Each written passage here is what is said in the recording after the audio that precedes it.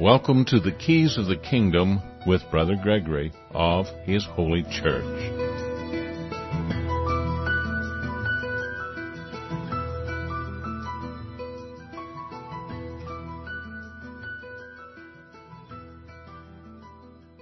Well, welcome to Keys of the Kingdom. I'm Brother Gregory, and we're going to talk again about the Kingdom of God.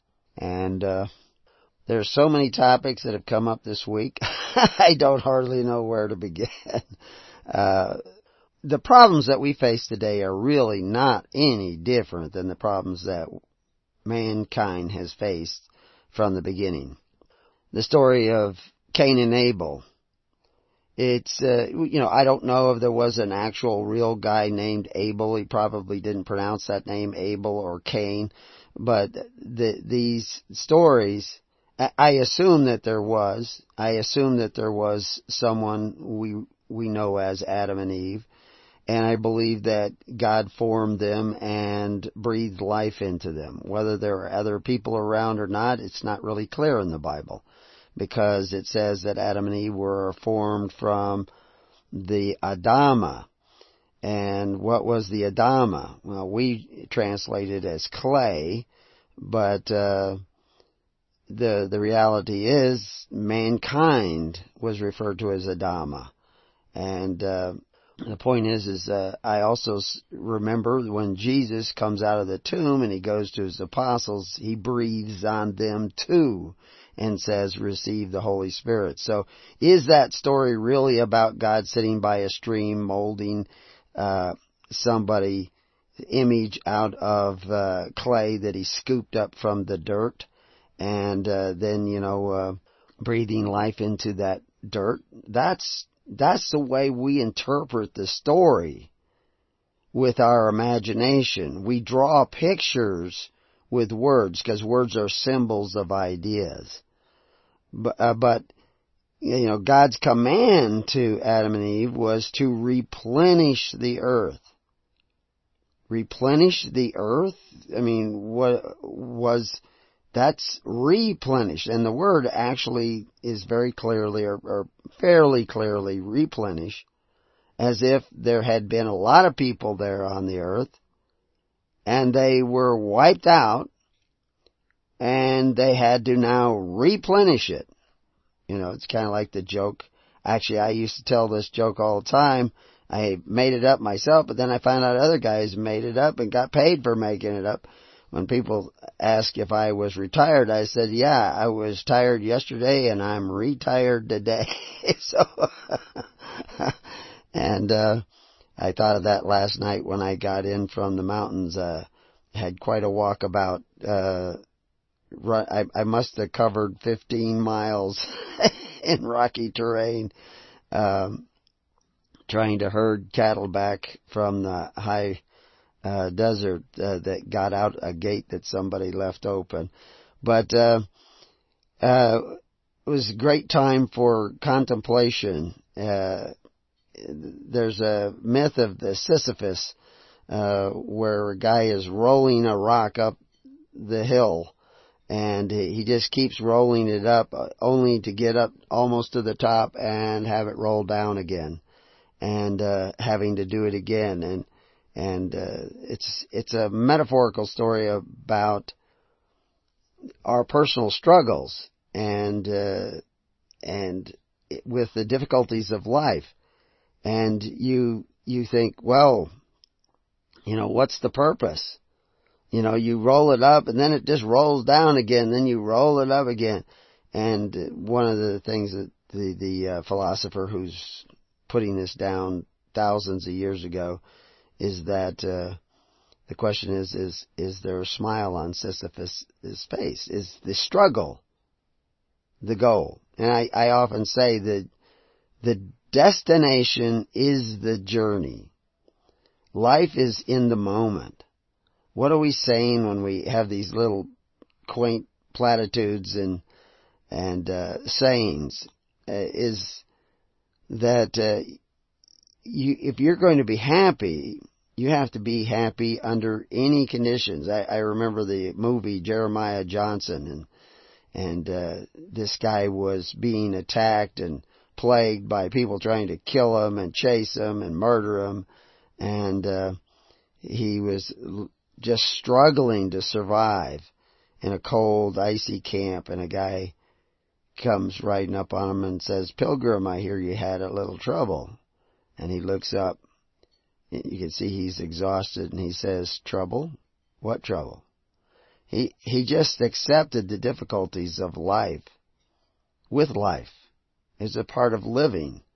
The struggle is a part of life itself. If there is no struggle, there is no life. And so, was there an event like the flood that devastated and wiped out whole species? Well, the record shows that there were massive extinctions, probably more than once, if you look at the fossil records in the ground.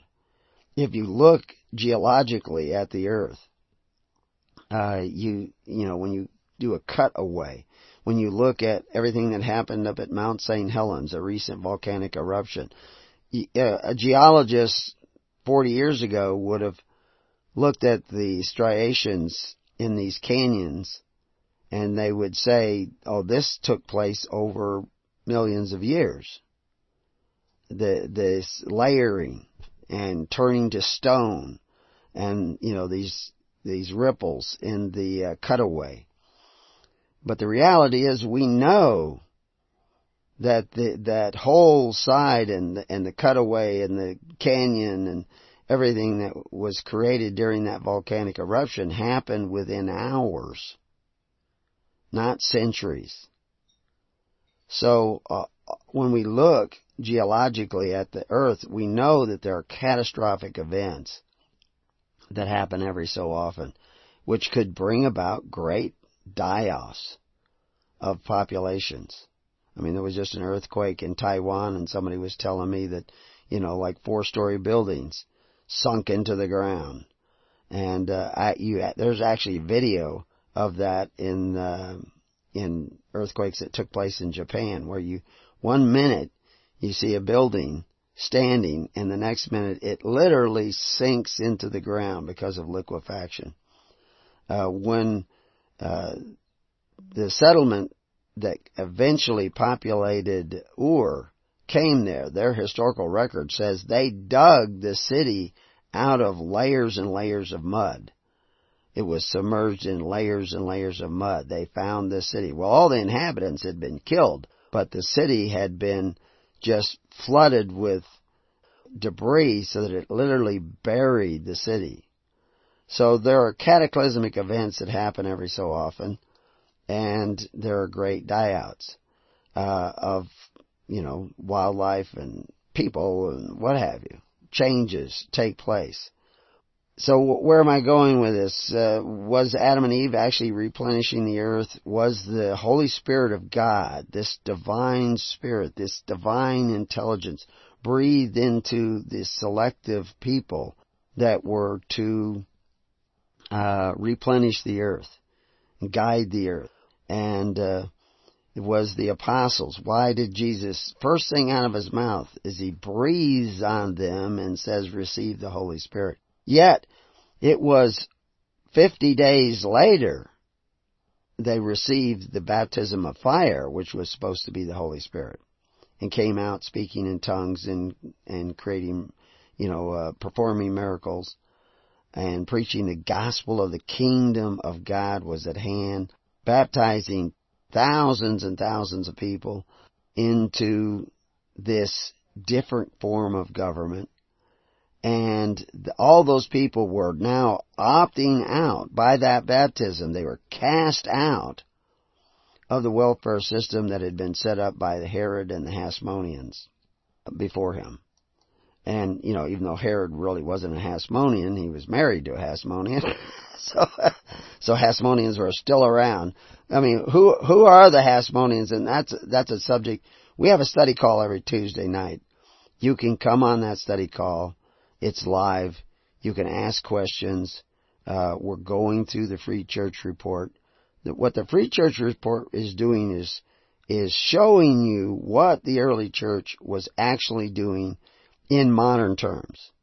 We write about the early church and what it was doing The truth is the early church was doing exactly what the Levites were doing, because they were the church in the wilderness, thousands of years before, when Moses called out those who would stand with the Lord. Now, people think that they are Christians because they say they accepted Jesus, but Jesus says it's not what you say, but what you do. But modern Christendom says, no, it's what you say. And people are always pressuring you to, well, did they actually say they accept Jesus? Because they think that they're saved by what they say. But Jesus says, not by what you say. James says, I have people telling me, oh no, what Jesus was saying was before the crucifixion, so it doesn't apply. I mean, my gosh, how rational can you get? Or irrational, I should say. You're rationalizing falsehoods in your own mind. It's just not true. It's not what you say, it's what you do. And James wrote that it's not what you say, but what you do. That you know that they are believers, not because they say they are believers, but because of what they do. And what was the early church doing? They were taking care of one another in faith, hope, and charity. That was pushing a boulder up a hill. Because you help everybody today, and guess what? You have another group you have to help tomorrow. It's a steady little engine that could job. You just have to keep persevering. It's like irrigating on the desert. You don't irrigate until it rains. You irrigate because it ain't gonna rain.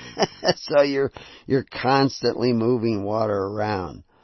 I moved water over to another area that hasn't gotten wet for quite a while, and the ditches back up the water so it gets wet in a wide area, and what happens is wherever the water flows the most, it begins to wear away that ditch and begins to create a trough. And then now the water becomes central and starts flowing down. So you have to go and build up those dikes so that water keeps spreading out and flows out here and flows out there. And if you keep at it, you will eventually get you'll let the water out and it'll flow across the desert in a nice even amount, and everything will get watered equally. But if you neglect it, the water starts going to the low channel. And that's what's happened in the world today. Because of the welfare system you have that has no moral criteria and is operated by men who exercise authority one over the other and force the contributions of the people, instead of what Christ intended, what God intended, what Moses intended, was the responsibility of governance was in the hands of every individual. I mean, how many people go to a church where there's like 10% of the people do all the work, and everybody else just comes there to sit in the pews? Well, in Christianity, nobody just sits in the pew. Everybody is involved. Because if you're not involved, you don't matter. Somebody was just quoting the line from a movie. I can't even remember what the name of the movie is, but Penn, it was the actor, Sean Penn, and he kept saying, if you don't vote, you don't matter. Well, in the kingdom of God, there is no voting for a leader who will rule over you. That's a rejection of God. But in the kingdom of God, there is a vote every day. It's called a votive offering. It's you casting your bread upon the waters to take care of the needy of your society, in hope that if you ever come to the point of being in need, somebody will help you. That is the spirit that goes in the kingdom of God. Well, if you don't votive offering, you don't matter. If you don't join together, if you don't sit down in the 10s, 50s, and 100s as Christ commanded, You don't matter. Now, we might help you out anyway, but we will not continue with you forever. We've helped people pay their power bill, pay their rent, help them with medical bills. But if they don't join a congregation and a year passes and 2 years passes and they're not coming a part of a congregation as Christ commanded, then why should we continue with them when they won't even sit down with us? Jesus would not pass out the loaves and fishes until the people sat down in companies upon companies, which is usually 10 people, or 10 men and their families, in ranks of 50 and 100. That's what the Bible says. It was after the apostles made them sit down in these companies upon companies in ranks of 50 and ranks of 100, 5,000 people. Then Jesus started passing out the loaves and fishes. But people today, they don't understand that because their preacher doesn't want to tell them about the tens, hundreds, and thousands, tens, fifties, hundreds, and thousands. He doesn't want to tell them about that because he wants them all in his little congregation. He wants them sitting in the pews and dropping in the plate so that they take care of him. But that isn't the way it worked. That isn't the way it was. And the reason the minister was ministering was because he wanted to take care of people, not himself. That was the thing. We have this view of the Old Testament. We were talking about that with Adam and Eve and Cain and Abel. What was really going on? What if they were made from the Adama, then what was the conflict between Cain and Abel? Cain plowed the Adama. That's where you take a plow and you run it down the Adama and you plant all your crops in a row. You line them up. You turn that soil over, and he plowed the Adama. That's what he was plowing, not just dirt, but Adama. But Abel was a shepherd. Well, a shepherd doesn't force his sheep to get in a line. I've been out with sheep on the desert, and they were in a straight line, all the way across the desert, shoulder to shoulder. 144 sheep, right out in a straight line. It might not have been exactly 144, but it's close to that. And they were shoulder to shoulder to shoulder to shoulder to shoulder to shoulder to shoulder, all the way across. Well, I couldn't make them do that with 100 sheepdogs. They chose to do that. And they came together on their own. So what the rock that people have been wanting me to push uphill is that I have to herd the people but the people are like cats. They're scattered all over the place because they aren't following the Holy Spirit. The Holy Spirit will line you up where you need to be. It will help you sit down in the tens, fifties, hundreds, and thousands. You will want to come together to help one another. I introduced a question to a group on Facebook. I guess there's a couple thousand people in this group on Facebook. And the question was really pretty simple. And it got a lot of response. I said, if Title 42 of the United States Codes, Section 666, subsection 13, requires the recording of a Social Security number for any applicant for a professional license, a driver's license, an occupational license, a recreational license, a marriage license, etc., to be recorded on the application.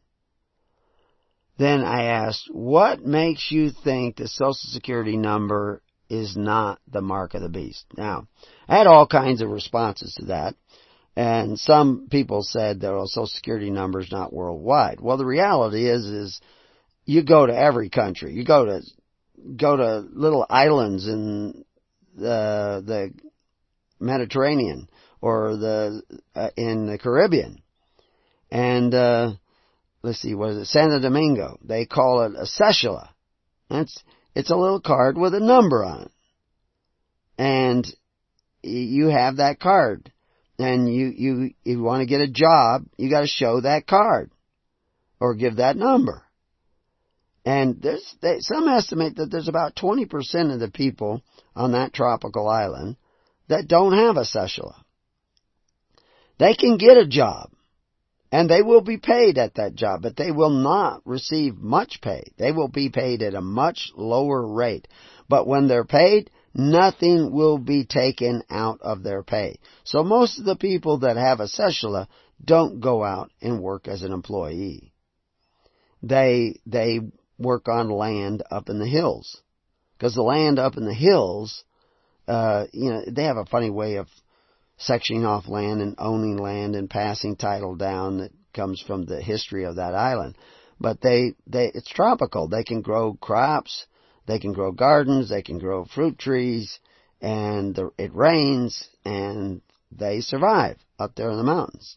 Occasionally, and they will sell fruits and vegetables in the market for cash. And they can't get into every market, but they get by. So about 20% don't have a cedula. And you can go to Romania, and there are people who won't get the number that they have in Romania. And you can go but I've actually seen guys in the bush in South America come out wearing nothing but a loincloth, and they're stopped by guards, and they pull out of their loincloth their card with their number. So it is worldwide. Every country has this numbered system where they number the people. And if you're numbered, you will pay income tax. They'll call it different things. National tax, national insurance, whatever. And you will pay that out of every hour you work. And every dollar you make, a portion will go to the government. That's what it was going on in Egypt. 20% of your labor belonged to the Pharaoh, but the Pharaoh provided you with welfare. Free bread. They did the same thing in Rome. You would have a tessera, little clay tessera, and it would be baked, and it had numbers carved on it or letters carved on it. And you could get benefits. You could get into the games. You could get free bread, free wine, free cheese on a regular basis because you were a member. That was called a charagma. That's what we translate into mark of the beast. So that's where you're at today. So we'll talk more about some of these things when we come back.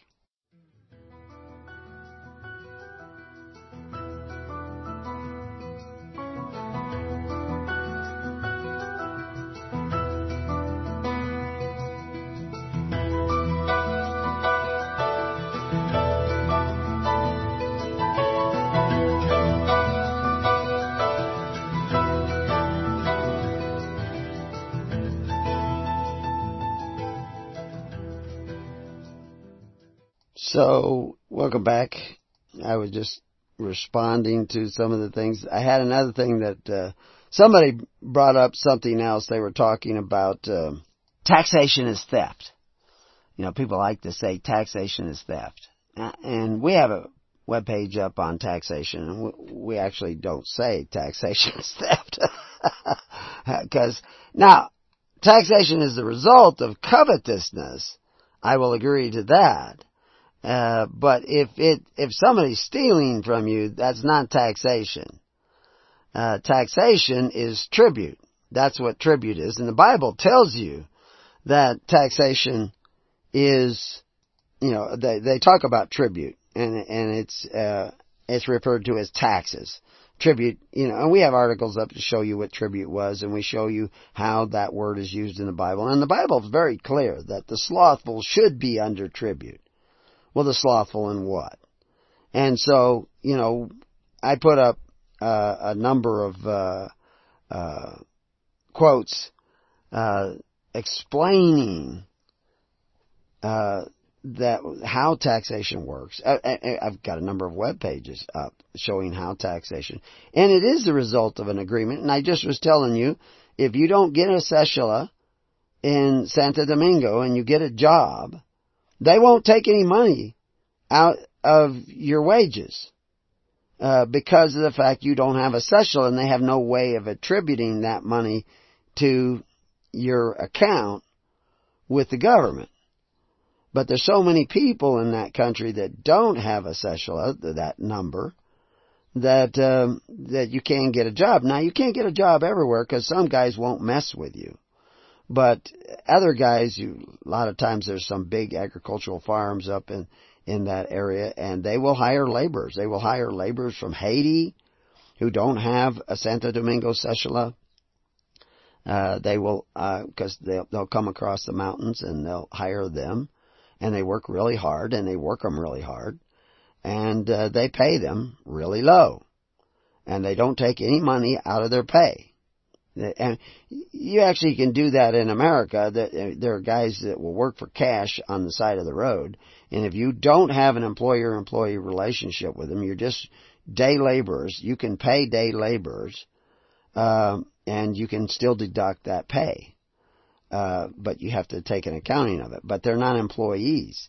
But there's restrictions on that even in America, and those restrictions are changing. So I'm not sure what the law is exactly today. So, but that because they're changing laws all the time, which I share. We have a webpage up, Section 666, which is talking about that Title 42, Section 666, and we show in that page, actually I'll pull it up here, where the title code, see, people don't even know how all this works. They say, oh, U.S. codes, that's the law. Well, how did the U.S. codes get written? Did somebody write up the U.S. code and somebody voted on it and passed it into law? Your lawmakers, your congressmen, your senators? No, it doesn't work that way. They write up a bill.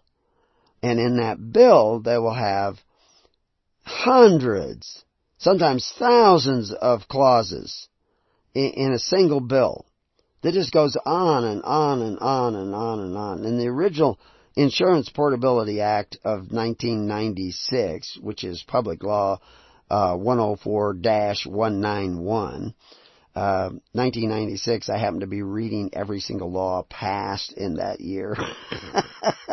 And even some of the laws that were up to be passed, because you have to pass them in the Senate and the Congress. And I learned a lot how they write these bills. And there's a code within a code.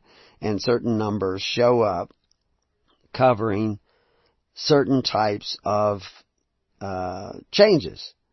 And now they've changed a lot of that, but some of it is still there in the underlying pendings, but they shifted a lot of things around. But what happens is they pass this bill, and then somebody has to take that bill and see what codes change because of that bill. And so some bureaucrat somewhere decided to put the changes from sections 511, 512, and 513 in the Insurance Portability Act of 1996, change it, and they entered those changes in section 666, section 13, which is your unlucky number. And that says that you gotta have a Social Security number for almost any application, from marriage licenses to driver's licenses to passports to professional licenses. You got to put that number down, and it falls under a heading because it has to do with family responsibility. But the reality is, and actually I just discovered this last night. There were a number of other sister bills that were passed at this same time. And there was another one that was passed, the Welfare Reform Act of 1996. But then there was a Balanced Budget Act in 1997. And these are huge, huge, giant bills that they're passing and changing things. But there was also the Personal Responsibility and Work Opportunity Reconciliation Act of 1996. And that had the same provisions in it that's 104-193, Public Law, 104-193. They had the same provisions in that in Section 317, another key number. It fell under collections and use of Social Security numbers for use in child support enforcement, which is similar to what you had in the other. But this is an additional bill. This is 193, the other one was 191. And so, who's writing all these things? Congressmen and senators aren't writing them. There are teams of lawyers who are making these things up. Well, who's giving them their assignment of making these gigantic bills? And what else is in those bills? I mean, that was in Section 317. What was in Section 202? Well, that was denial of Social Security insurance benefits for fugitives, felons, and probation and parole violators. So if you're out on probation and you skip probation, you can't go and apply for Social Security because they have put in place, it goes down a big long list of things that they're putting in place to track you, to make sure you don't get those benefits. Now, they're not very good at it, but what's happening is they're tracking every parent, they're tracking every fugitive, felon, probation violator, parolee, and of course there's a lot of people that are on parole and parole terms. But they are creating a system that will use every government agency across the face of the United States to track you. Now, what happened if they were to go to food rationing? What happened if we had some of these big earthquakes like they had in Taiwan in the Midwest, and they devastated the harbors along the rivers, and the river flowed backwards like it did back in 1811 and 1814. Or you had the subduction quakes here on the West Coast, which would knock out all your harbors. Most of your gas and petroleum would no longer flow inland to the farmers and ranchers and businesses. Power outages everywhere. Coronal mass ejection could knock out power everywhere. Doomsday, doomsday, doomsday. All these things are possible. They all happen from time to time in the universe. So what happens then? Well, now the government starts putting, instead of armed guards in the airport, which were doing absolutely no good whatsoever, and TSA in the airport, which were really doing very little or any good whatsoever, but everybody got used to it. Now you're going to have armed guards in front of Safeway. And, we'll just be used to it. Wow, that's just like in the airport, But guess what? You can't have your ration stamps unless you got the number. It's all going to be tied to the number. Somebody was trying to say, that was another argument that just came up this morning. I haven't even had a chance to read it. The Social Security number can't be the mark of the beast because the mark of the beast is the U.S. dollar, which is accepted everywhere. Now, somebody has created this whole doctrine that the U.S. dollar is the mark of the beast. And I'm not going to say that it isn't involved somehow in the pervasiveness of the mark of the beast. I mean, that was one of the problems in Rome. That's the other argument that came up, that there's only about three. One is they said it wasn't universal. Of course it is universal, because all these Social Security systems in all these countries are connected by treaties. See, if you have your national insurance number, actually national insurance number is England, what do they call it? Social insurance number in Canada. I think it's in Canada, which the abbreviation is SIN, which I always think is funny, SIN. And you come to America and you're living in America, can you collect Social Security if you earn Social Security by working so many quarters in America, and you also work so many quarters in Canada? Can you collect both checks? And move to Mexico and collect both checks and live like a king, because you're getting two Social Security checks, one from Canada and one from the United States. Well, actually, they're trying to close that loop up. and I think they have. I just haven't followed it up since 1996. But you can see them making sure that you're not double dipping, even though you earned it in Canada and you earned it in the United States. And they're different numbers. So you should get both, shouldn't you? No, they don't want you getting both. And so these things are all connected, and actually, a lot of them, you can actually find where they mention the Queen of England in reference to Social Security insurance in the United States. So, but anyway, I don't want to get too much into conspiracy theory because people, they can barely grasp the basic idea that the U.S. codes are written down by bureaucrats who go and reference, and if you actually look them up, look up the different U.S. codes, they will, at the bottom, they will have a list of bills that were passed by Congress that were used as a reference to write these codes. But the codes were not written by lawmakers, they were written by bureaucrats who interpreted what the lawmakers passed, which many of the lawmakers pass without even reading. Pelosi has even said, you have to vote on it, you have to pass it, if you want to read it. I mean, this is insane. It's just crazy. And you guys are all going to work every day and you're struggling, and so somebody comes up and just says taxation is theft, and you go, yeah, taxation is theft. Actually, talked to a guy once who had a t-shirt on that said, you can't fire me, slaves got to be sold. And I pointed out, how true that really is. And then he says, I'm not a slave. I says, well, you're wearing a t-shirt that says, slaves got to be sold, you can't fire me. But the reality is you get fired, now you go and get a job with another federal employer. Or another person with a federal employer identification number.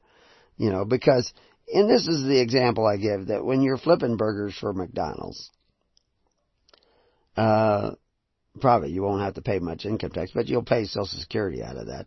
But, the first 20 burgers of 100 that you flip are going to the government. The value of flipping those, that labor is going to the government.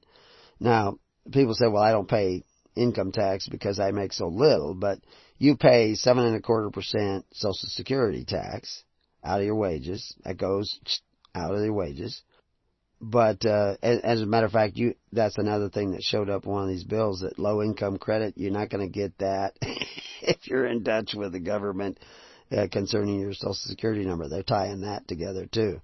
What it is, the government is enforcing responsibility upon you in that big long name, Working Responsible Act, And because those are benefactors who exercise authority. They don't love you. They just exercise authority. FDR didn't create the Social Security Act because he loved people. He did it because it got government more power. Government was now able to borrow money against you, your labor. Your labor was now an asset of the U.S. government. See, when the Federal Reserve, so that takes it back to what this, Jonathan Ramsey was saying about, I think it was Jonathan. No, it wasn't Jonathan Ramsey. It was Joe Nathan, I guess, or whatever it is. Although, I don't know if that's a guy or not. But anyway, was saying that the U.S. dollar is the mark of the beast. And I haven't read all of what they said, so I can't say everything. But the reality is the U.S. dollar and the Federal Reserve plays a role in this. Absolutely, I agree there. But where does it fit?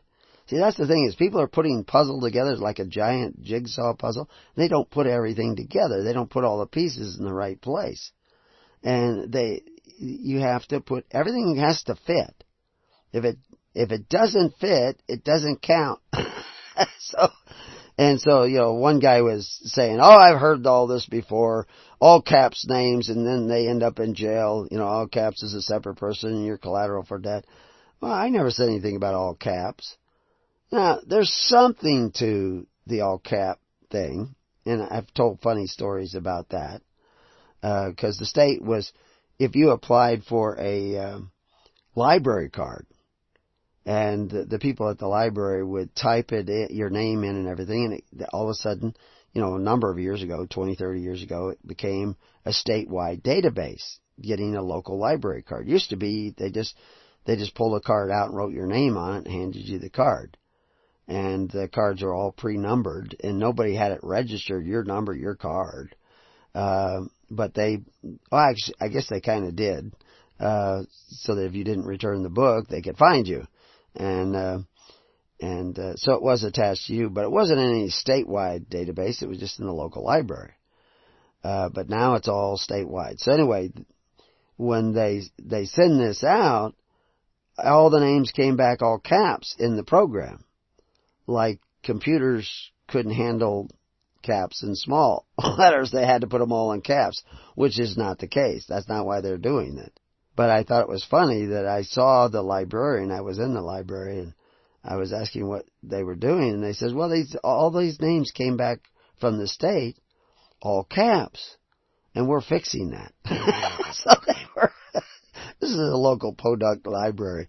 So they had access to correct names in the library computer, and so they were going through everybody that was in the database and changing it back from all caps to, capital letter at the beginning and small letters.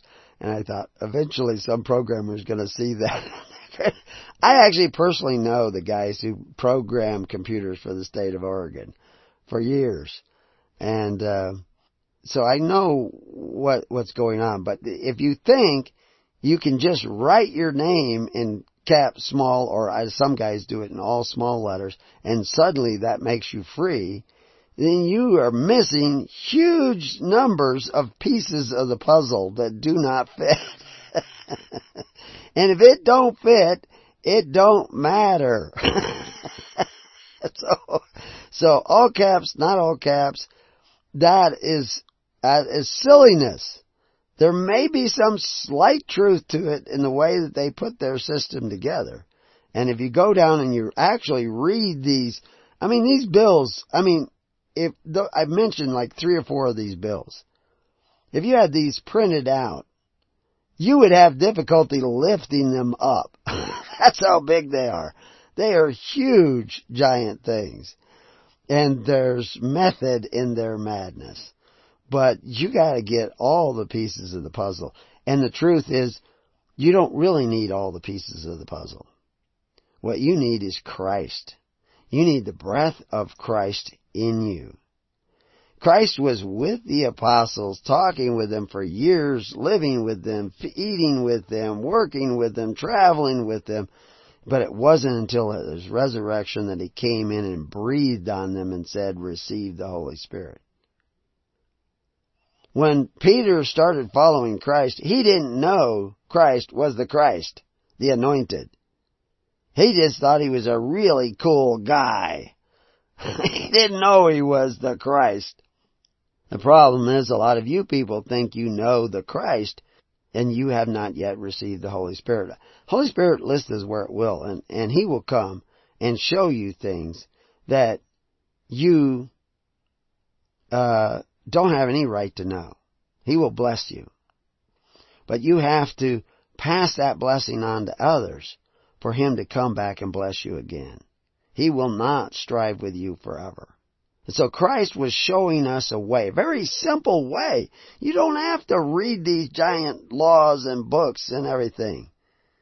You have to seek the kingdom of God and His righteousness. And that's really simple. That's people coming together in a way that they can love one another, care for one another, provide for one another when they have real needs. Not feed their sloth.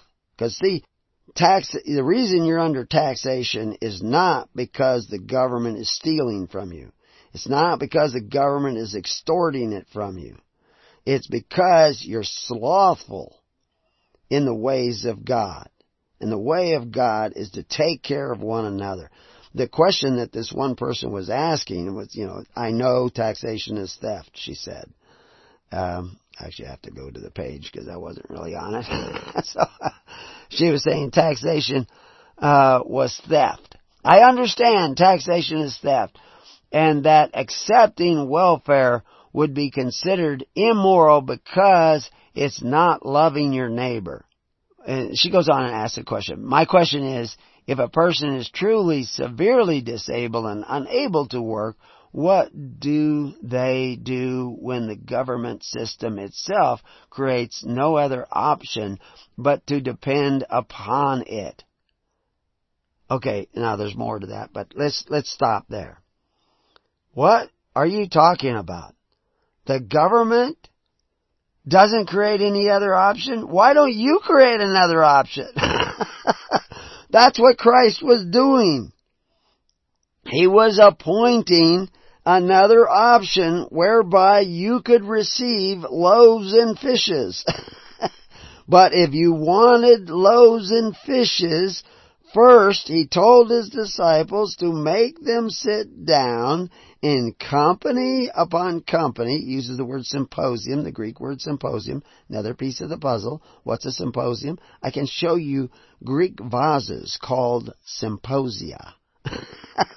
And it's because on the vase they have a picture of about 10 guys all the way around the vase.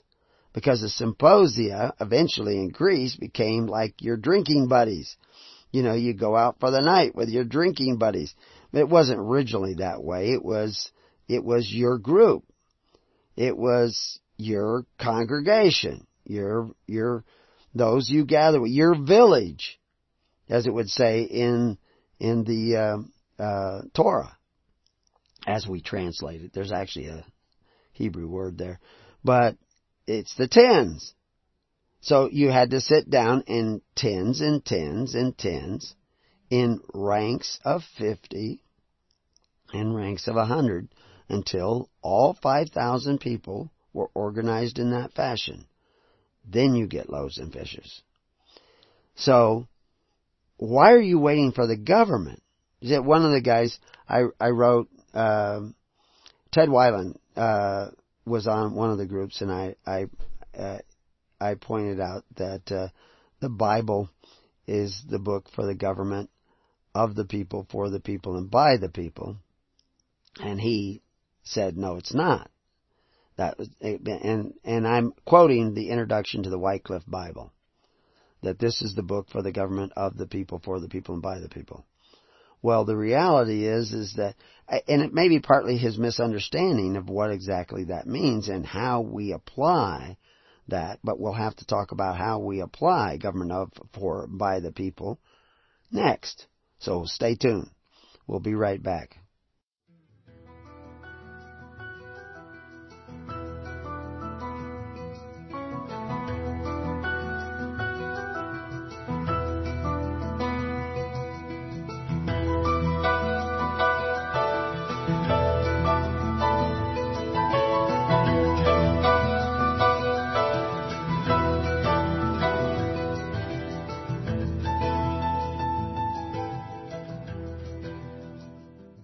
So, welcome back to Keys of the Kingdom. So, what is this government of the people, for the people, and by the people? Is it the United States federal government? Or is it something else? Well, you know, in the United States federal government, that's where you elect, the people elect, actually, they elect an electoral college, and an electoral college elects the Congress and the Senate and the President, and then they are the government, and you're not.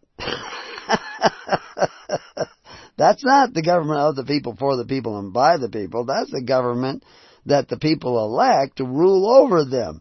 When the people elected to have Saul rule over them, that was called the rejection of God. The government of the people, for the people, and by the people, that's another animal altogether. That's not, and so it's a question of interpretation, and he probably didn't see the ramification, and that's one of the things that, and a lot of people are having trouble seeing what the gospel is really all about. What is this kingdom? Jesus said, I'm going to take the kingdom from the Pharisees who were sitting in the seat of Moses, and I'm going to appoint it to the little flock. Later on, he says, I appoint you unto you a kingdom, but you're not to be like the governments of the Gentiles who exercise authority one over the other. But every Christian I know almost, except for a few, a handful, small little tiny number, look to the government to take care of their parents, to take care of them, to provide social welfare, to give them employment at their businesses, whatever. They are not gathering together in the tens, fifties, hundreds, and thousands. Now I know lots and lots of people who have not. Getting the Social Security number is a voluntary thing, and they try. Somebody tried to say that they were threatened with jail if they didn't get their child a Social Security number, and there are people who want to make that a law that you can actually be punished if you do that. But I tell you why Moses was hid in the bulrushes. Now, you don't have to believe this, but he was unregistered. He was an unregistered baby. And you had to see, what was the deal? How did the burden of 20% taxes on what you produce, your labor, become such a burden in Egypt? Because years ago, when I wrote the book Covenants of the Gods, when Mubarak was president of Egypt, income tax was still 20% across the board. Make $1 million, 20%. Make $10 million, 20%. That was what it has been that way since Moses in Egypt, forever. Now I don't know if they've changed it or not, but what they did back in the days of the Pharaoh was that if you had a child, you owed another 20% labor, even though he was still a child.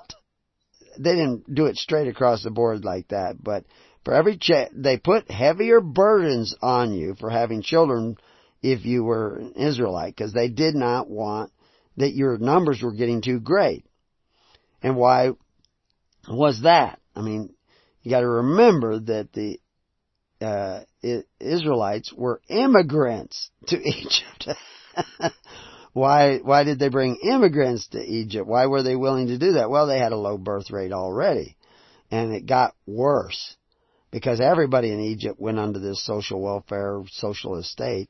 And whenever you do that, sometimes there's a spike in the number of children, especially depending on how you hand out benefits. But eventually there's a reduction in the number of children, which is what happened in Europe. They weren't having enough children to populate the factories in the growing economy and to grow the economy. They needed more people, so they let in immigrants, thinking that if you have a bizarre culture, it don't matter. Well, guess what? If your culture thinks rape is okay, it do matter. And that's what's happening in Europe. And of course they're in terrible denial. I just saw an ad for traveling in Sweden, and they talk about, going anywhere you want, the freedom to go anywhere you want in Sweden. Well, I just had to laugh at that because my daughter-in-law is from Sweden. I just had a house full of people from Sweden this last year. and some from Norway.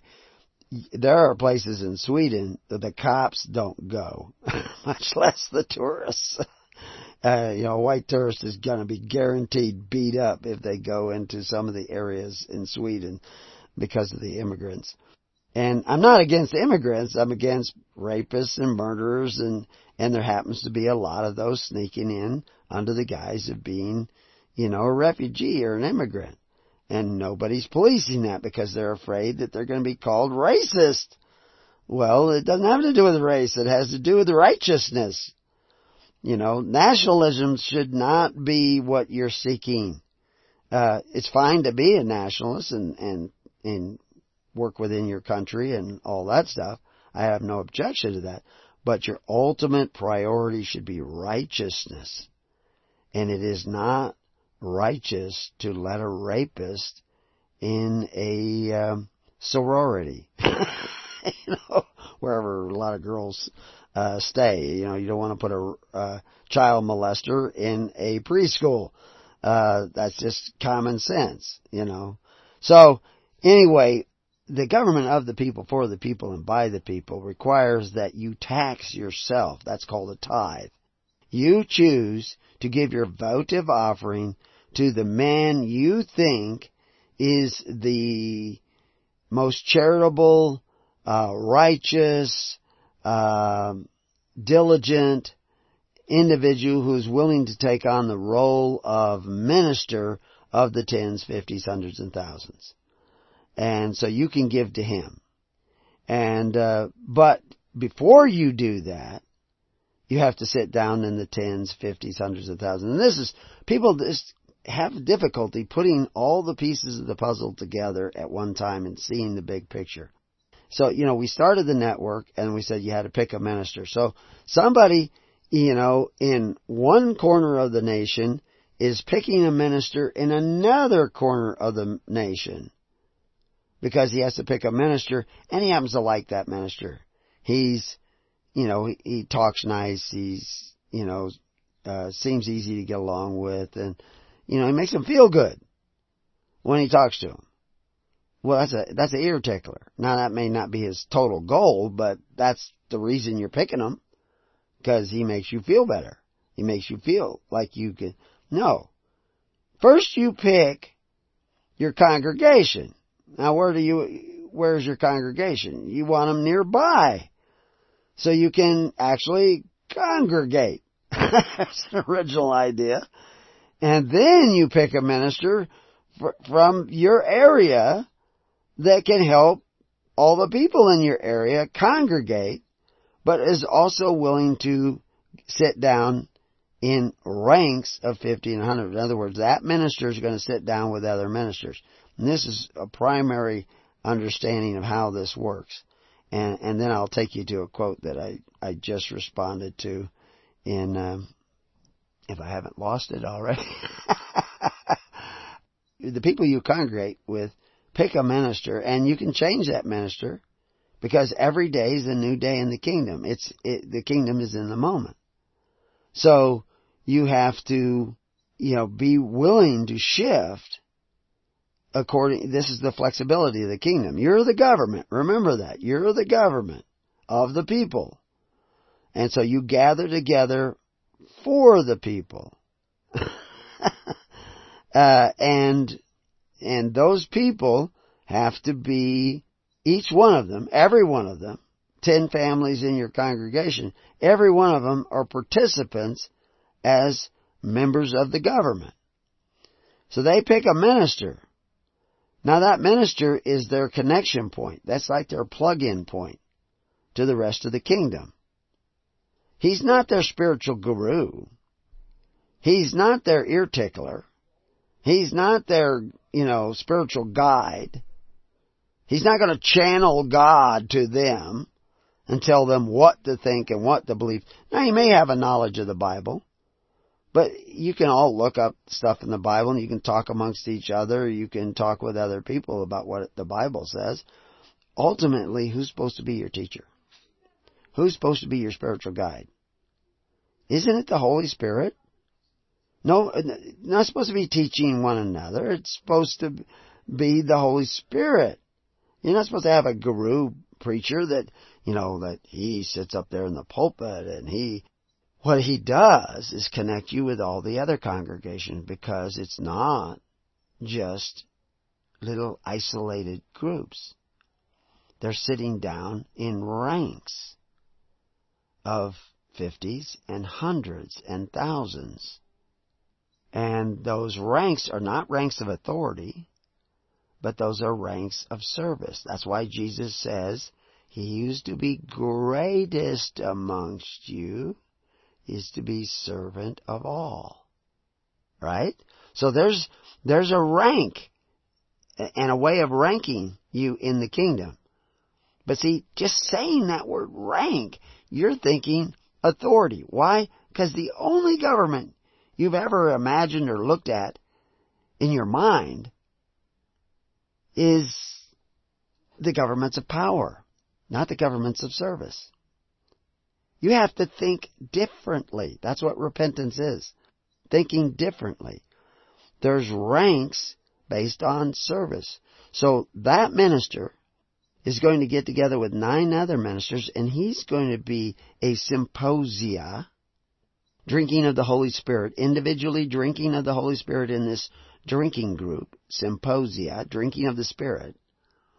And by doing that, through his congregation, he has connected 90 other families with your 10.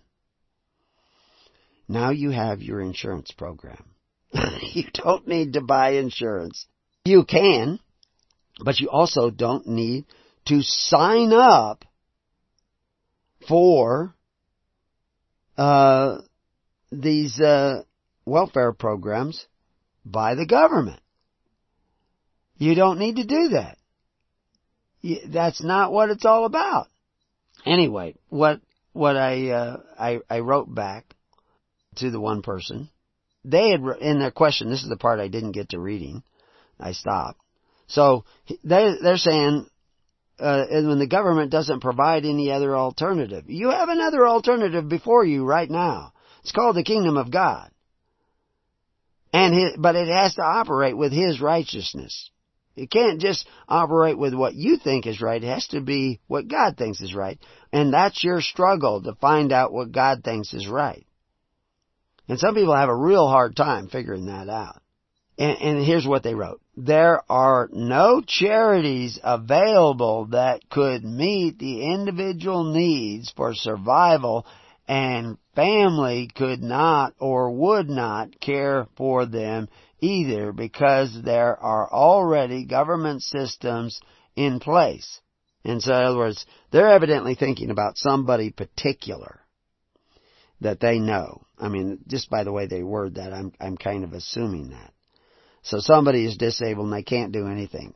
Well, the reality is there are very few disabled people who can't do anything. I used to work with a guy. I didn't work for him. My son worked for him for a while. And he was a rancher out here, and I've talked about him many times because he's quite the Christian. He's passed away now. His wife's still here. My wife was just visiting her the other day. She's 90-some years old. I don't know. She's way up there. We've got a lot of old, tough old ladies out in this country. It seems to breed tough old ladies. But the reality, actually, I'll mention. Well, I'll leave that story for later. But so they're talking about somebody who is evidently an invalid, and they have to go to the government because their family won't take care of them, which is clear that their family is not a Christian family. Of course, they may think they're a Christian family, but they're not. Because a Christian family would be taking care of their own family. They would be doing it. But they say, oh no, we got to go to the government systems. And there's another guy, I'll just call him Don, who writes on here, and he says, there's not a sin taking government benefits because it's just getting back some of the money they've taken from you. No, you're not getting back the money they've taken from you. The money they've taken from you was already spent. It went out right away. As a matter of fact, most of the money you pay into these systems doesn't go to provide benefits. It goes to pay the interest on the debt that was created when you created a government that could accumulate gold and silver and accumulate money and make contracts for you. And that's what you did. You did that. You rejected God's way. And you followed that, and your parents rejected it, and your grandparents rejected it. That's just history. And I'm not picking on them. It's just, you gotta look at the facts. That's what's happened. And of course, that was what was prophesied would happen. That you would become entangled again in the yoke of bondage. Because of taxation and theft? No. Because of covetous practices. So anyway, to the point where your mind thinks it's okay to take from the government that is taking from your neighbor, and taking now, because of debt, it's taking from your children and your neighbor's children, and because of the massive amount of debt, it's taking from your great-grandchildren. This is basic, simple business math. I mean, this isn't complicated. the government went bankrupt a couple of weeks ago. It was out of money. It didn't declare bankruptcy. It just said it was out of money. It was going to close down because it didn't have any more money. So, but they fixed it, right? What'd they do? They raised the debt. They said, let's borrow more money against the labor of our children who will have to pay higher rates of income tax in the future because we don't want the government to shut down now. And I understand you don't want the government I don't want the government to shut down now. What I want you to do is repent and think a different way and realize you are the government of God. You have to start acting like it and start becoming a doer of the word, which means to sit down in organized groups. You organize them yourselves in these tens, fifties, hundreds, and thousands.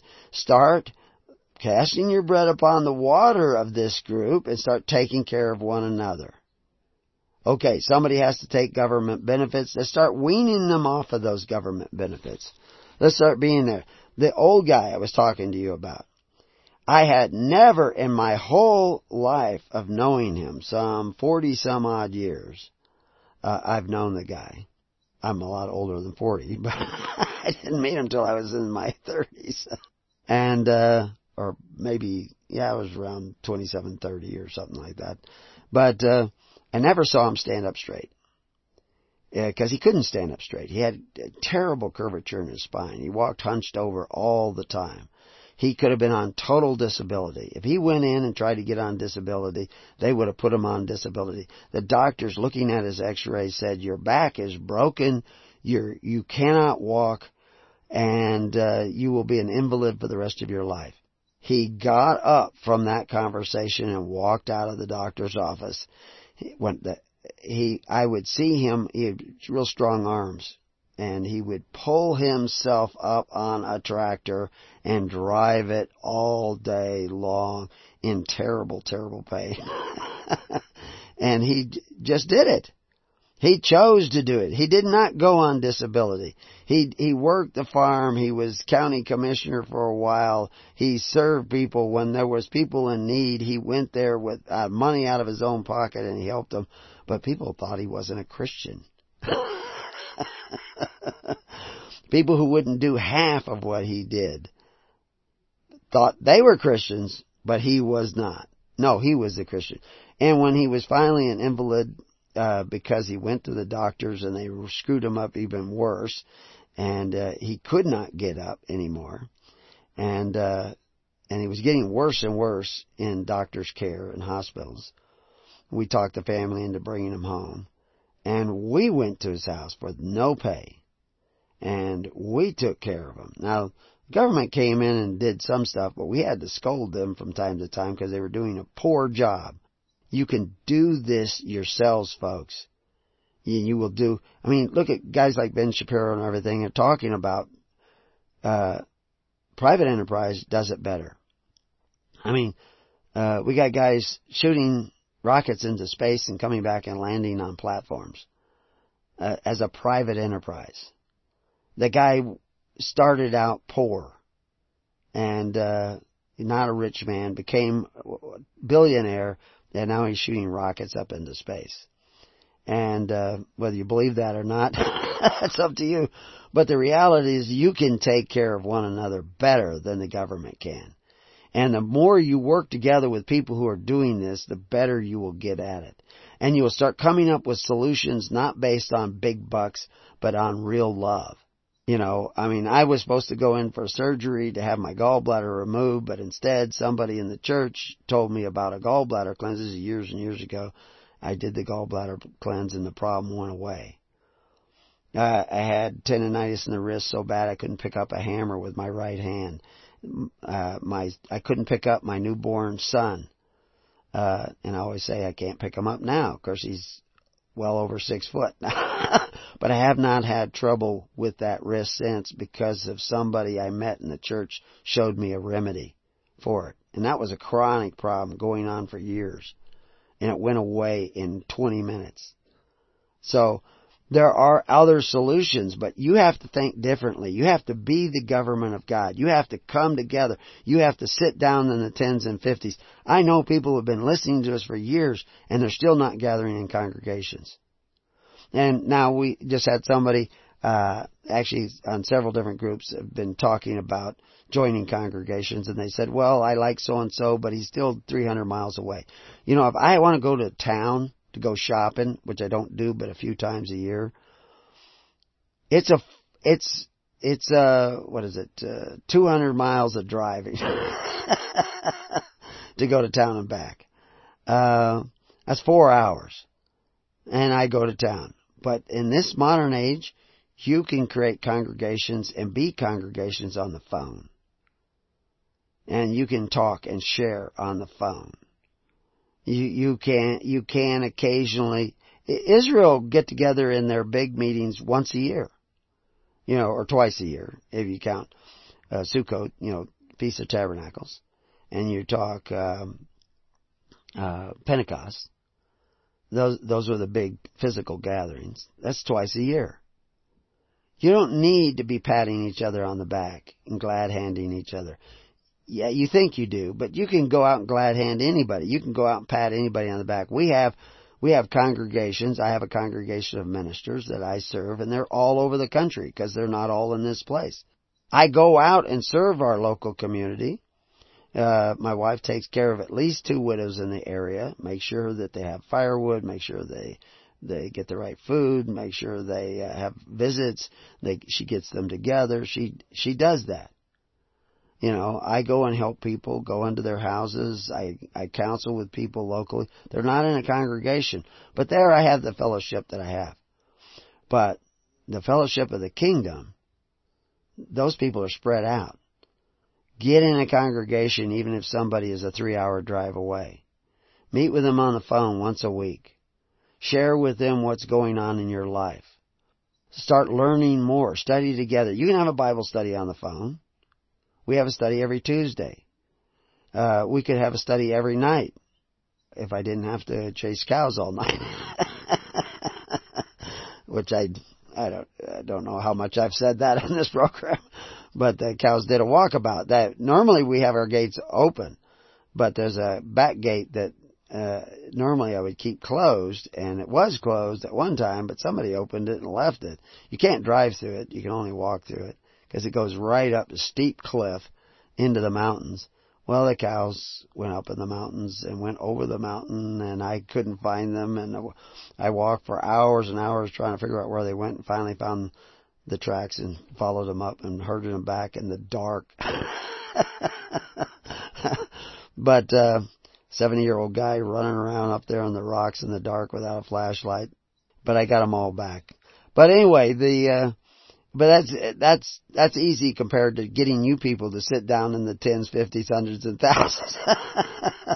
We have strayed from the kingdom. We have wandered out into the wilderness. We need to go back to the ways of Christ, which were the ways of Moses. You have to sit down and start taking care of one another. Start checking in on one another.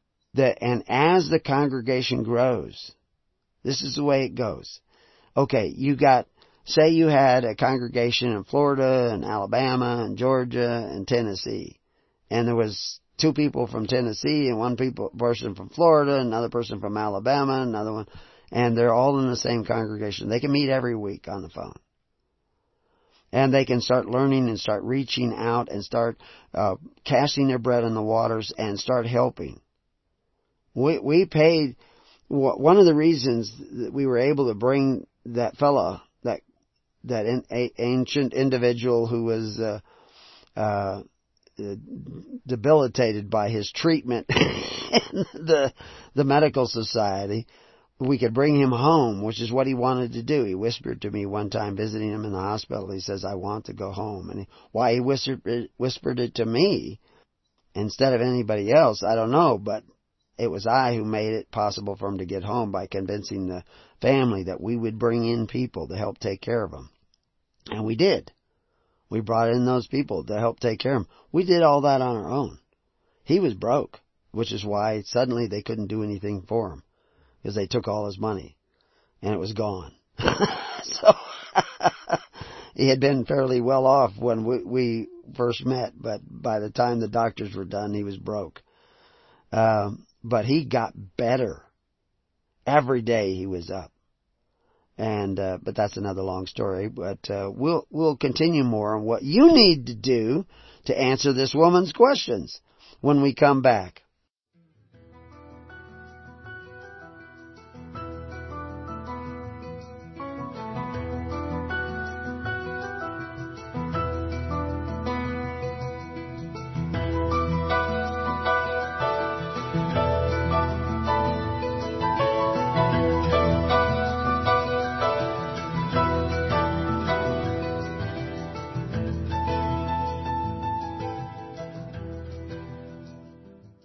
Okay, welcome back. The lady, I was just going through and I actually made some more answers on that same long list of responses to this lady. Her name is Sarah's question that I've been reading from in this broadcast.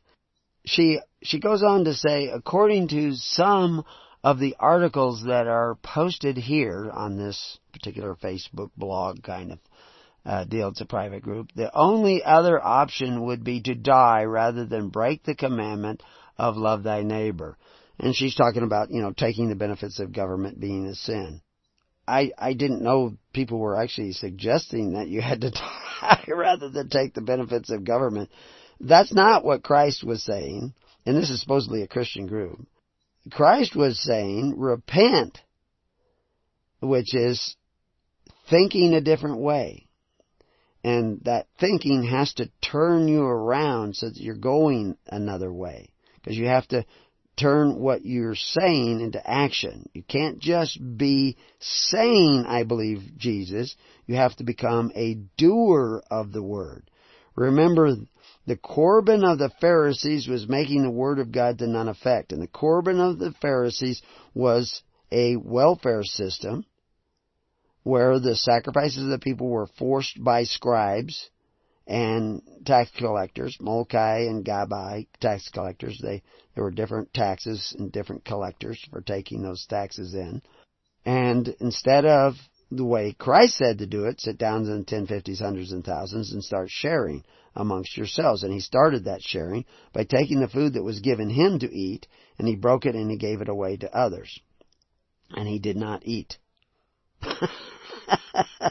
Which actually is a story of Alexander the Great. When a runner came to him across the desert, all his men, thousands of men and elephants and everything were trying to cross the desert, and they were short of water and they were dying of thirst, and a scout came back with his helmet filled with water, and he gave it to Alexander the Great so that Alexander the Great could drink. And he also let him know that there was water ahead. That's how he brought this water back. And he held the water up, supposedly as the story goes, and he pours it out on the ground. And he says that he would not drink until everybody drank. Well, I wouldn't quite do that. I would take the water and give it to the people that needed it the most, because that's what you do when you're on the desert and there's not much water, is you spread it around where it's needed, which is where we started in this program. Irrigating on the desert is something you have to constantly do, moving the water here, moving the water there, taking it away from here and putting it over there, because I am in control of the water. But the water comes to me from the ground up. And that's what you need to do.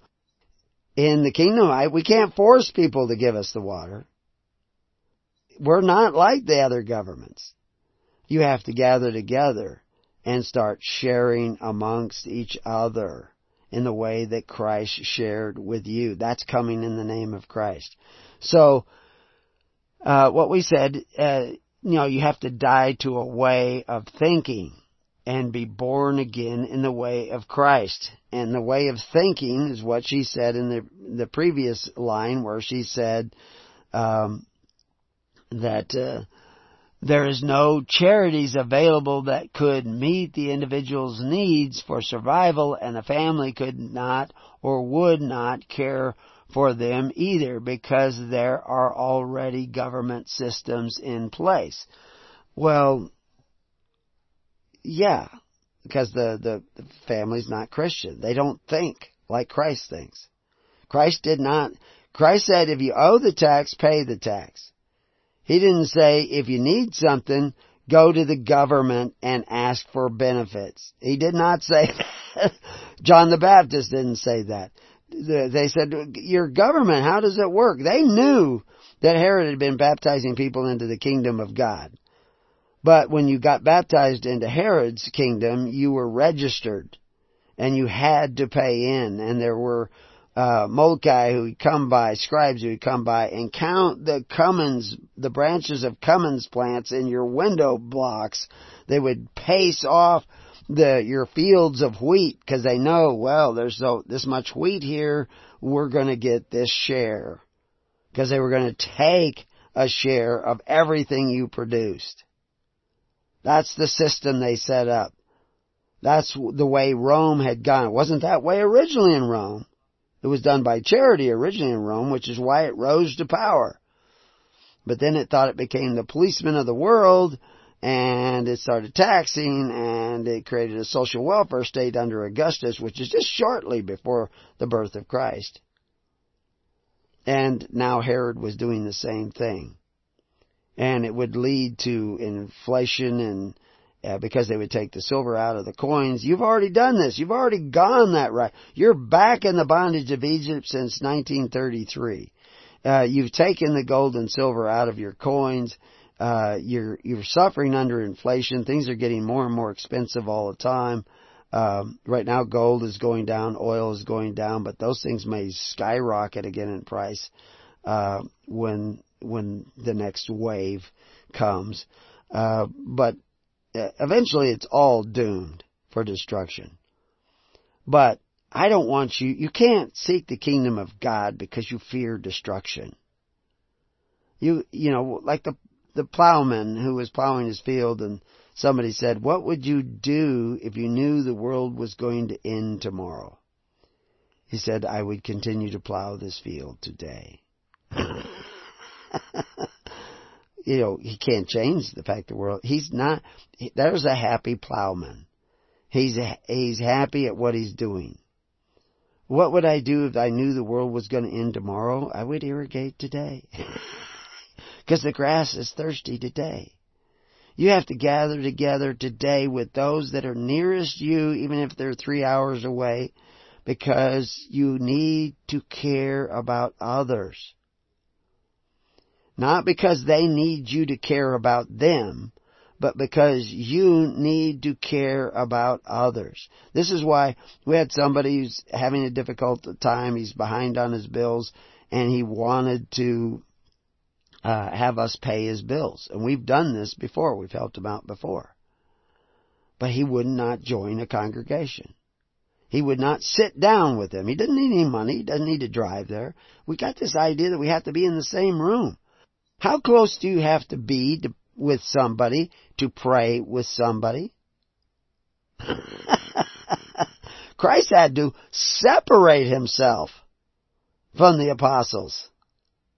When he prayed, you're already separate from each other. You're at an advantage. You don't have to go off and pray. You're already separated. This is a wonderful opportunity to gather together with phones and emails and texting and everything, you know, just checking, how are you doing? How you doing today? Give them a little wave. But you have to turn that into being a doer too. You actually have to sacrifice upon that altar. You don't have to burn up sheep. Never had to burn up sheep. You have to give of yourself willingly. You're under taxation, not because taxation is theft, but because of covetousness. That's what it says in the New Testament, because of covetousness. And of course, that's why it says in the Old Testament, thou shalt not covet thy neighbor's goods. You should not reject to be ruled over by God in your heart, to be ruled over by Democrats or Republicans or whatever, wigs or whatever you have in your country, you should not be looking to them for the answer. Yes, that family, and that's one of the struggles that we have, is trying to get family members involved with taking care of their parents. I remember when sitting down the first day to help take care of this invalid in his home. And his son, who was there, said, well, okay, time to begin. And I says, I'm here to assist you. Time for you to begin. And eventually we had to constantly discipline him, that we're here to help you take charge of your family and to be whatever you can do. He's kind of all thumbs and not very good at things, but he got better. But we were willing to work with him, but we're not getting paid, so we're not anybody's employee. The state came to us and wanted, it was a county official, but it's partially funded by the state, wanted us to sign up so that we could get paid. I think they were paying like $19 an hour. They would pay us to do what we were doing. And no. Because of the money you would pay us, you only took from your neighbor and borrowed from the future. You don't even have that. You're broke. You have to borrow against my grandchildren, or it won't be my grandchildren, but my neighbor's grandchildren. You have to borrow from them.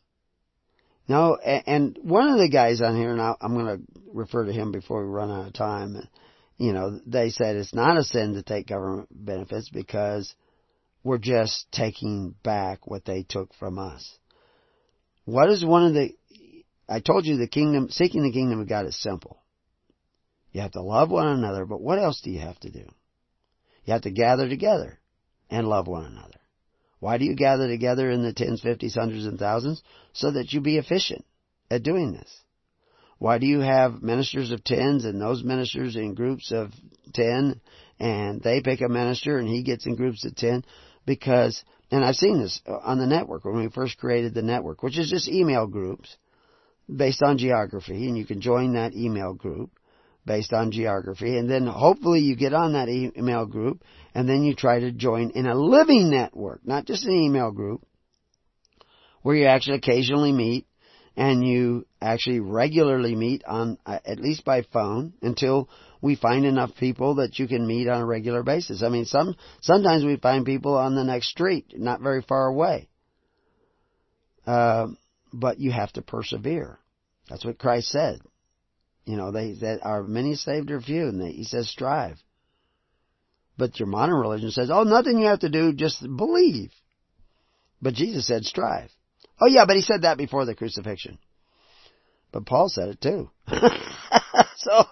And that was after the crucifixion. And James said it. It's not what you say, it's what you do. And he has to keep reminding people of that. Why do I have to keep reminding you? It's in the Bible. Read it. Not do it. So anyway, you're not taking back what you paid in, because what you paid in is gone. It went to somebody else. These people who think this is okay, they have a socialist spirit. They're just an angry socialist. You cannot get into the kingdom of God with a socialist spirit. That the idea it's okay to take from your neighbor. It isn't okay to take from your neighbor.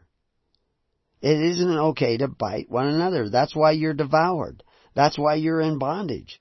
So what was the other thing? You had to gather together. You had to sacrifice regularly like Christ came to serve. That serving is sacrificing. However you serve, your time, your energy. So where do you take it from there? Where do you go from there? What's the next step? What else did he say to do?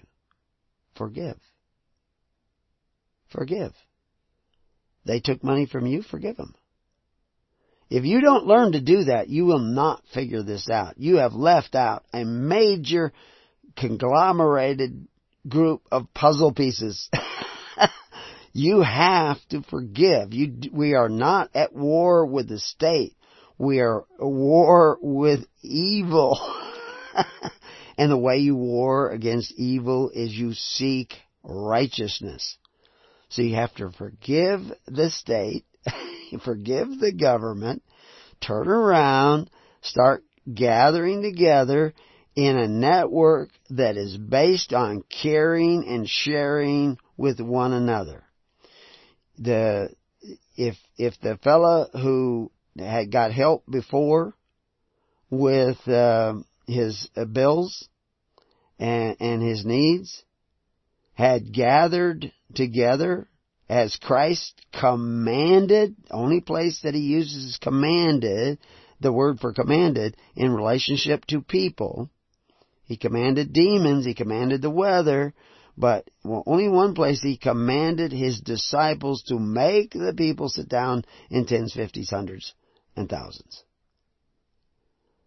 If he had done that, he could have been on a congregation call on a regular basis. That particular congregation doesn't have regular calls.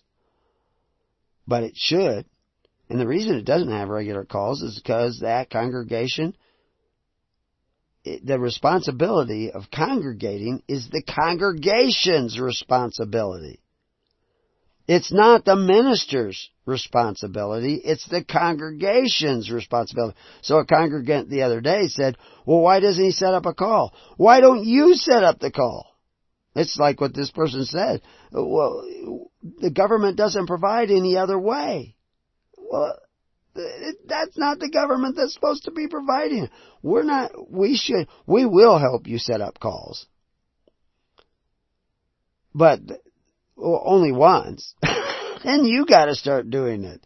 The congregation has to congregate. It has to assemble itself. That is, it's not the job of the minister to gather you up like a herd of cats. You have to, why were my sheep lined out on the desert in a line all the way across the desert, shoulder to shoulder? They weren't going down a trail. They were spread out on the desert. Their shoulders were actually mostly touching, except when they went around a big bush or a rock or something. Then they would come back and touch. It was like geese, how geese line themselves up. Except they were in kind of a straight line. Why did they do that? It's in their nature to do that. And they happened to be in a place where they were unfamiliar with, and so they wanted that extra security, and so they came together. Well, you're out in the wilderness. When I was bringing the cows down from the mountains yesterday, they were spread out all over the place. They could see each other. They were definitely in the herd formation, with cows grazing with their heads outward in many different directions because they're watching. They're not as worried about predators as sheep, but they're in a typical herd pattern, but it was out in the rocks and the mountains and everything. Well, I had to go and break that pattern and get them to come together. And you do herd cows. They don't come necessarily like sheep. But I had a few that wanted to go off here. They didn't want to come down because it was still light out when I got there. But I had to run back and forth and get you to come and get you to come and get you to come. Eventually, as it was getting darker, they started coming together easier. And eventually, they lined out.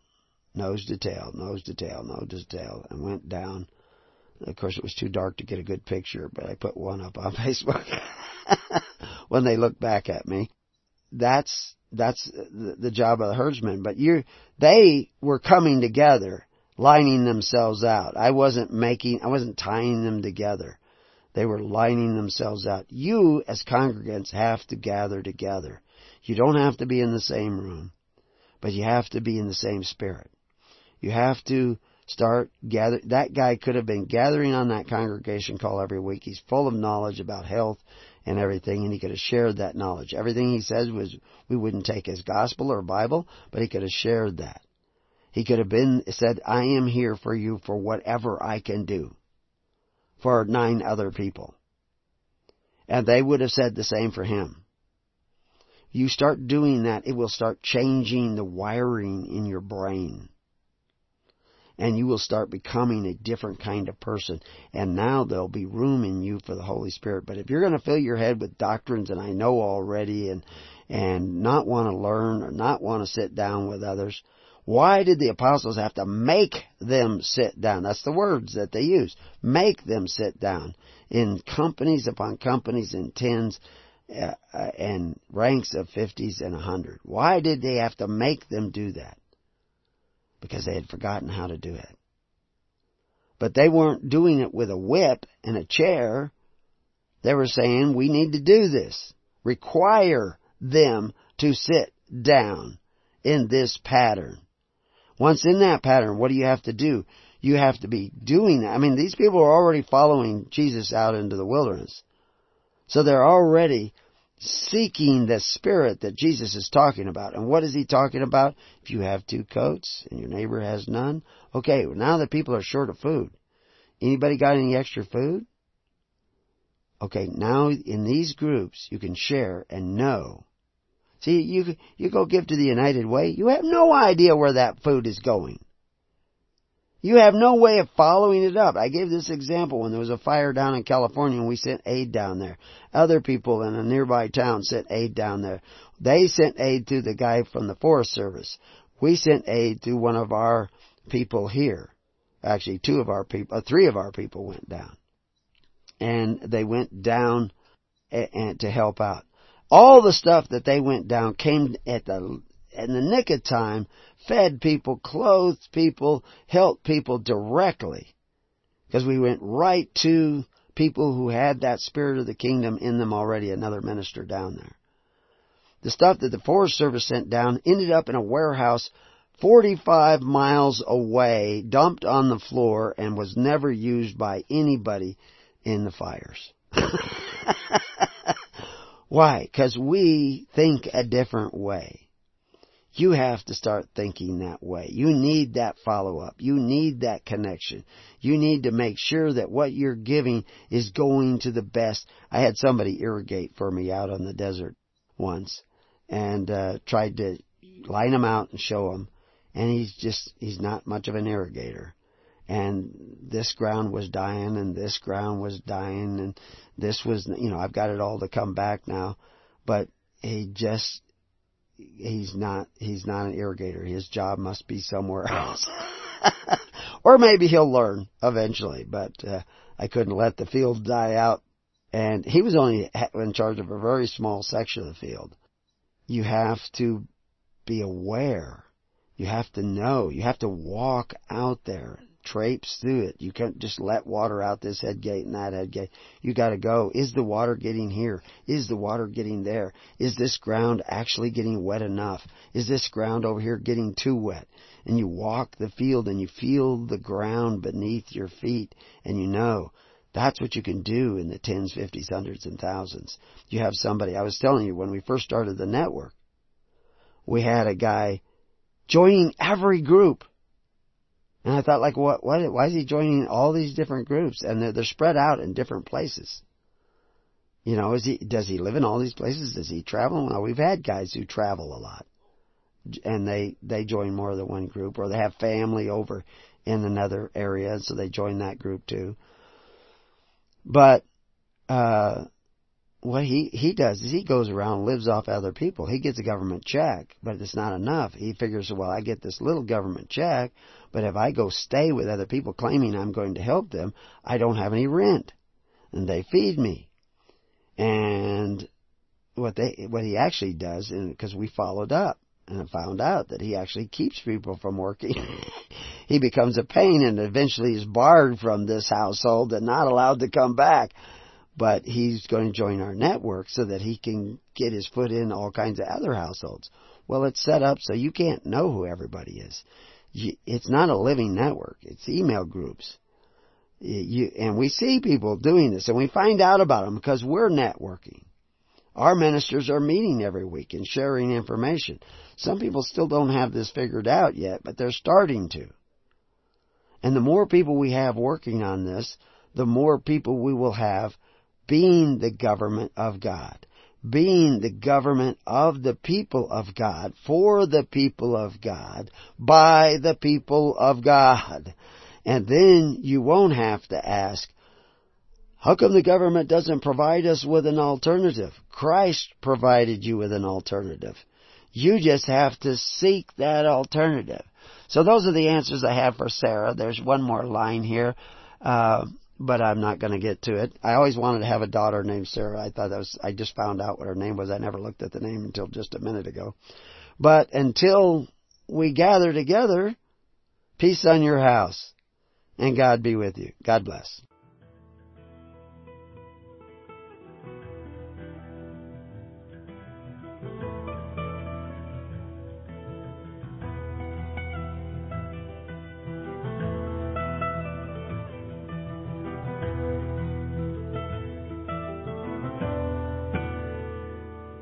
You have been listening to The Keys of the Kingdom with Brother Gregory of His Holy Church. For more information on the educational ministry provided by His Holy Church and Brother Gregory, including services, counseling, lectures, books, and other audio materials, please write to His Church at Summer Lake, Box 10, Summer Lake, Oregon, 97640. You can also find us on the web at www.hisholychurch.net.